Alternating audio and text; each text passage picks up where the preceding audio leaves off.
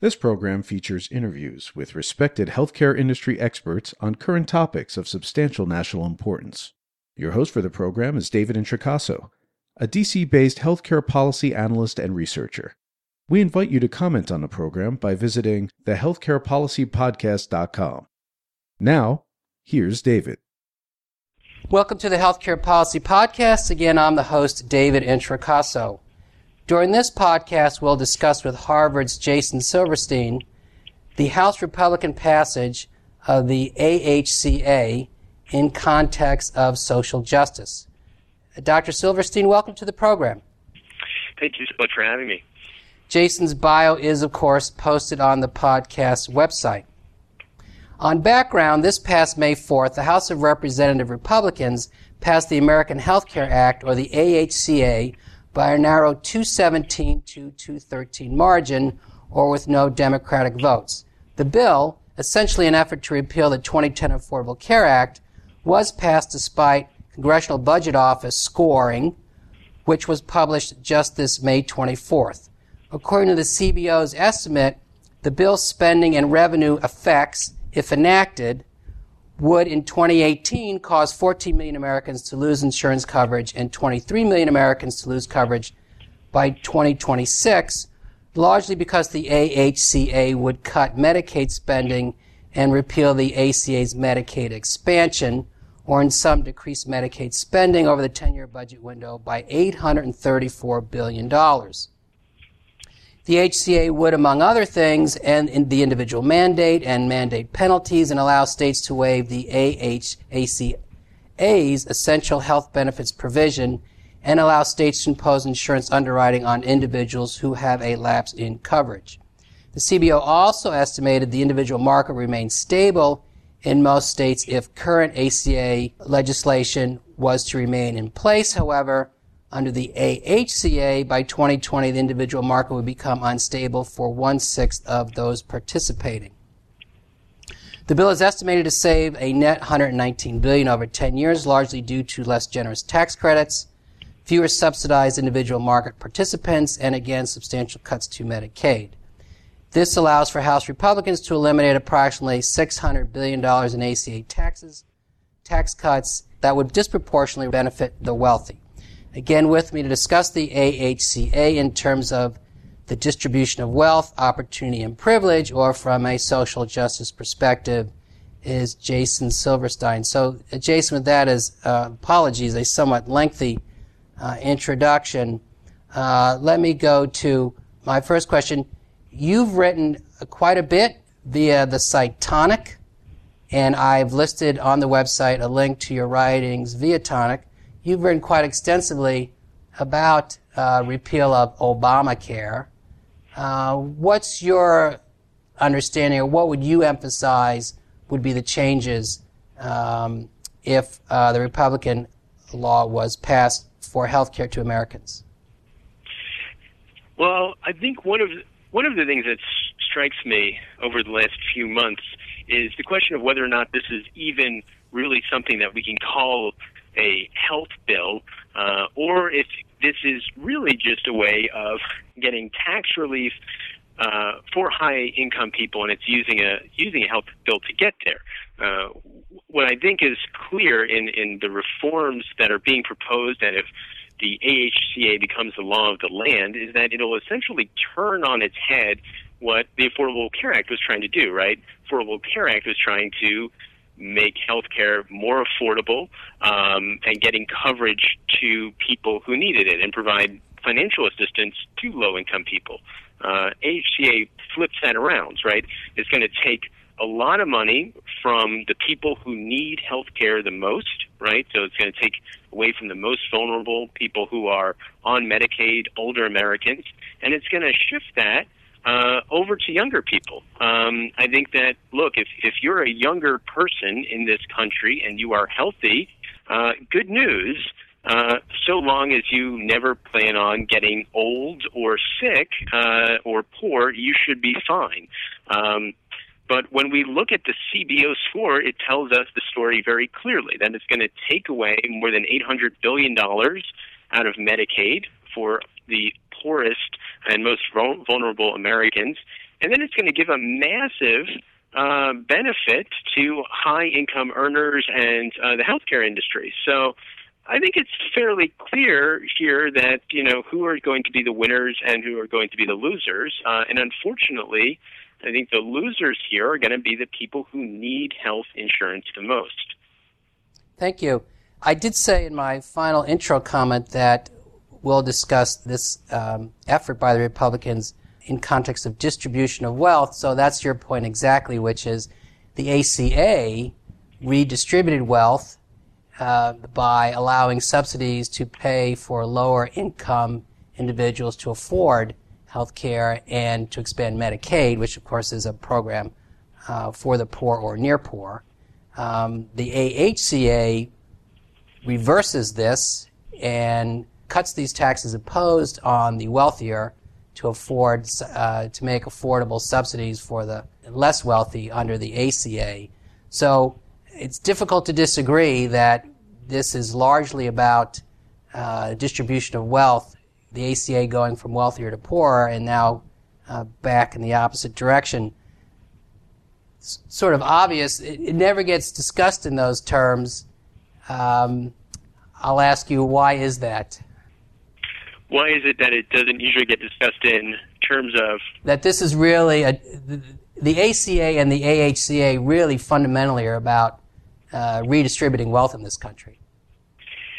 Yeah, I also am kind of puzzled with that because it could not be more clear exactly what's going on.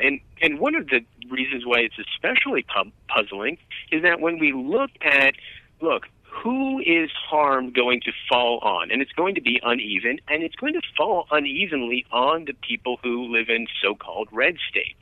We're talking about, when we saw these CBO scores, what do they project? They say to they look at, what would the average, 64-year-old who's living near poverty, maybe making just 175% of the federal poverty line, what are they going to have to end up paying, right? We're talking about people who are going to be disproportionately affected by this, who are also the people who are voting, people like Donald Trump, Paul Ryan, and the people who are so intense, who have been dreaming about this for a while. I think Paul Ryan said he's been dreaming of cutting Medicaid since he was drinking at a keg in college. How is it that this is not being discussed, especially because it's punishing the very people who put the Republicans in office in order to make this the law of the land?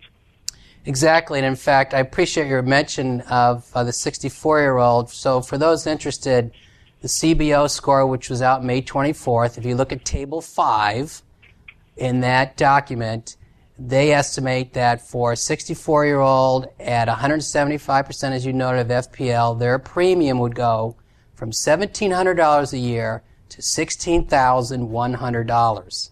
So, and we do know, if you look at the Medicare population, their annual income, so these would be people just a year younger, the mean income for a Medicare beneficiary is in the low 20,000s. So the $16,000 premium is just by definition unaffordable. Also in your writings, let me ask you to focus on women's health care, because you've written extensively about this, the war against women. You probably know that just as of yesterday, it became known that there's a proposed rule sitting at the Office of Management and Budget that would allow for, if finalized, any employer, insurance plan, college, or other provider or payer to cut women's family planning or birth control benefits simply by saying they have a religious objection. That is quite dramatic. Your argument, again, for why this is a war on women? So, yeah, it's quite disturbing, and what you're bringing up here also forces us to think that, look, there are a lot of things that we need to be paying attention about, concerned about when it comes to the repeal of the ACA and the possible implementation of the AHCA. But it's also the case, right, as you're mentioning, that we don't necessarily need to even do that through some regulatory changes that aren't going to take a single vote based on the way that the AHCA was written. Someone like Tom Price and someone in the Health and Human Services, they can go through and they can change the definition of women's preventative health care coverage to just be redefined to not include birth control. And with that regulatory change that doesn't take a single vote, can dramatically change the lives of millions of women. What we also need to keep in mind here that sometimes doesn't get talked about is that birth control is extremely important as also a part of maternity care, right? If we think about family planning and maternity care, we know that having access to contraception is very important for women, right? Proper birth spacing, for example, we have a lot of evidence from the medical research that if we want to keep women healthy, pregnant women healthy, and we want to keep newborn babies healthy and make sure that we avoid things like having low birth weights, we avoid things like having early preterm births, it's very important that these women have access to contraception, right? But this is part of a larger story that for a while, Republicans have really been after maternity care, right? It's one of their big jokes that they like to say that, well, how could it possibly be that a man would need maternity care, right? Or how could a woman who had a hysterectomy or maybe is older ever need this, and why should they have to pay for that? Again, this obviously is ridiculous for anyone who knows how insurance works, or maybe anybody who was born at one point.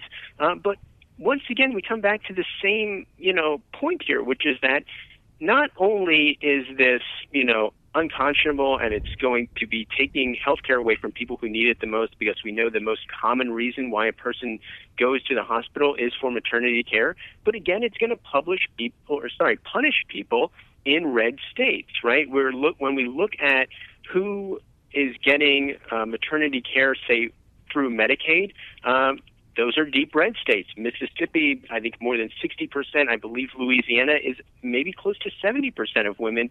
70% of births are covered by Medicaid. If you take that away, you're cutting directly into maternity care, and at a time when people need it the most. Exactly, and in fact, the oddity of this is, and I just saw this statistic, that last year, per the Guttmacher Institute's data, we saw the fewest number of abortions in this country since Roe v. Wade in 1973. So if you are pro-life, you're against abortions, so why would you cut birth control? In any event, that's a great point. Yeah, it's befuddling. Let's another important issue certainly is disparities in healthcare. They're significant, pervasive. For example, relative to disparities in infant mortality, I know this from work previously in midwifery. The infant mortality rate for African American women is twice what it is for white or non-Hispanic white, and it has been double since statistics started to be captured now approximately 80 years ago. So the twice infant mortality rate has never been reduced. So we do have substantial disparities. Obvious question, but the AHCA certainly is not likely to reduce those, correct? Yeah, no, not at all. And I think that there was, reasonably comparison going on recently between, okay, well, what was this most recent CBO score versus the previous one? What does this new AHCA look like compared to the one that I think most people thought was dead before, when really we should be looking at how it changes from the status quo. And what we know here is that what the AHCA did in trying to make a difference in closing some of these disparities by getting health insurance to people who otherwise would not be able to afford it, we're now going to go back in time for some reason. And again, these are people who critically need health care. I mean, one example that doesn't get talked about enough are people living with HIV or AIDS. Medicaid expansion was critical for people living with HIV. Not only is it the largest insurer of people with HIV, but it also changed things dramatically in that before the ACA, you used to need to become disabled in order to qualify for many people. The AHCA's expansion of Medicaid now allowed people who had HIV to qualify on the basis of their income. This was hugely important, right? Because before Obamacare, people with HIV were put into this terrible situation where they had to get very sick, even though we know that the comprehensive care that everyone deserves to have could have kept them healthy. So the idea, just taking HIV as an example, that we're going to go back to this time period before Obamacare, once again, we're talking about widening these disparities that we know exactly how to solve. I think one of the other things that doesn't get talked about enough, and probably because it doesn't have a very high number attached to it, is when we look at, kids with very complicated health issues and maybe end-of-life issues. Once again, these are kids who are super expensive to take care of, right? Who may require more than $14,000 or $17,000 worth of health care a month, who are on Medicaid in order to help get them through a complicated illness or through even end-of-life care. The ACA made this a lot easier by creating concurrent care and by expanding Medicaid access. But if we cap that, it's going to force states to make some tough decisions on what they can cover or what they can't, which is going to end up punishing the sickest people here who have maybe some of the more quiet voices who don't have a lot of people talking about what they're going through. But if we had another hour, we could go through example after example. But the bottom line is that if you're going to cap or cut Medicaid, and look, by 2026, what are we going to be at? We're going to be at half of the funding. Right. How on earth are states going to be able to cover people who desperately need health care? And the answer is that they're not. Also relative to Medicaid, the cut has dramatic effects on home and community-based services, which keeps, ironically, Medicaid people employed because they have these complementary services that actually allow them to work. I should say further, the AHCA is proposing to place per capita caps on Medicaid spending going forward. The House wanted to do it immediately. The Senate looks like they're going to postpone the per capita cap to make Medicaid a defined contribution in 2020 or beginning in 2020. So that also would have a dramatic effect on how far or what services and how far they go for Medicaid bennies. And of course, we know there's a strong correlation between being poor and sick, not surprisingly. So it's not as if Medicaid bennies don't need these services, or in fact, they do need them disproportionately. Let me, I'd be remiss, that we're pretty bleak here. I would be remiss, Jason, if I didn't ask, making silk out of a sow's ear here.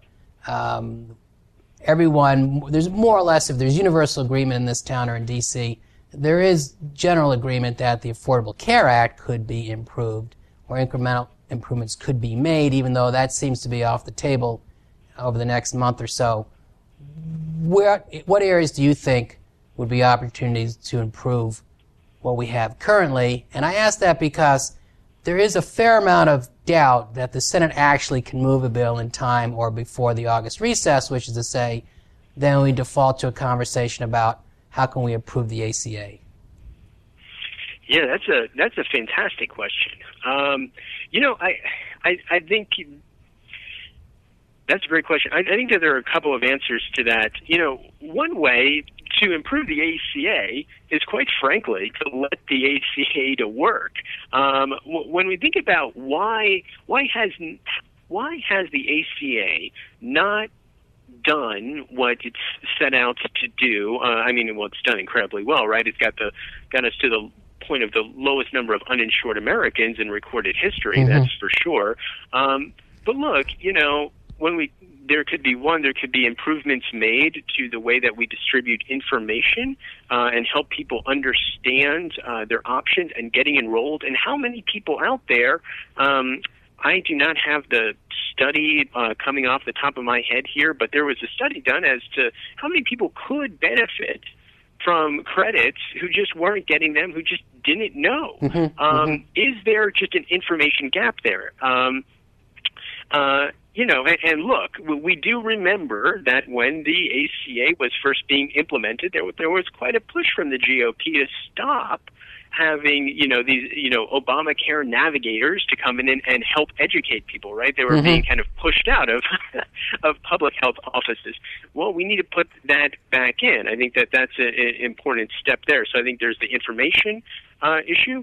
I also think that one way to really help improve the ACA's performance is by, quite frankly, the president toning down the uncertainty that he's introducing into the marketplace. We know that when insurers go to set their premiums, they're responding to what's going on in the world, right? And I think that the uncertainty that's being created by the Trump administration in talking about whether or not they're going to pay the cost-sharing subsidies or not, that's obviously having an effect on whether or not an insurer wants to, how they're going to set a premium or whether or not they're going to participate in a certain market. So I think that could be a second option. And then the third, of course, and I think this gets into a bigger philosophical territory, is that while I appreciate, of course, what the ACA has done, I think that there is a significant difference between having healthcare as a mandate and having healthcare as a right. So I think that's a bigger philosophical question. I do think that there's a difference there. I think that if you were to argue that healthcare is a right, I think that then introduces maybe some other options that we could have there. But I'm sure that opens up into an area of many more political minefields, such as, should we cover people who are undocumented in the United States? The ACA says no. I would say yes. But, that's maybe a debate for another day. Great. Thank you. I will note, per your comments, that obviously the current administration is really undermined by not paying the risk corridor monies, cost savings, repayments, his announcement to shorten the open enrollment period. They've made several steps per your earlier comment, regulatorily to undermine the success of the current law, the ACA.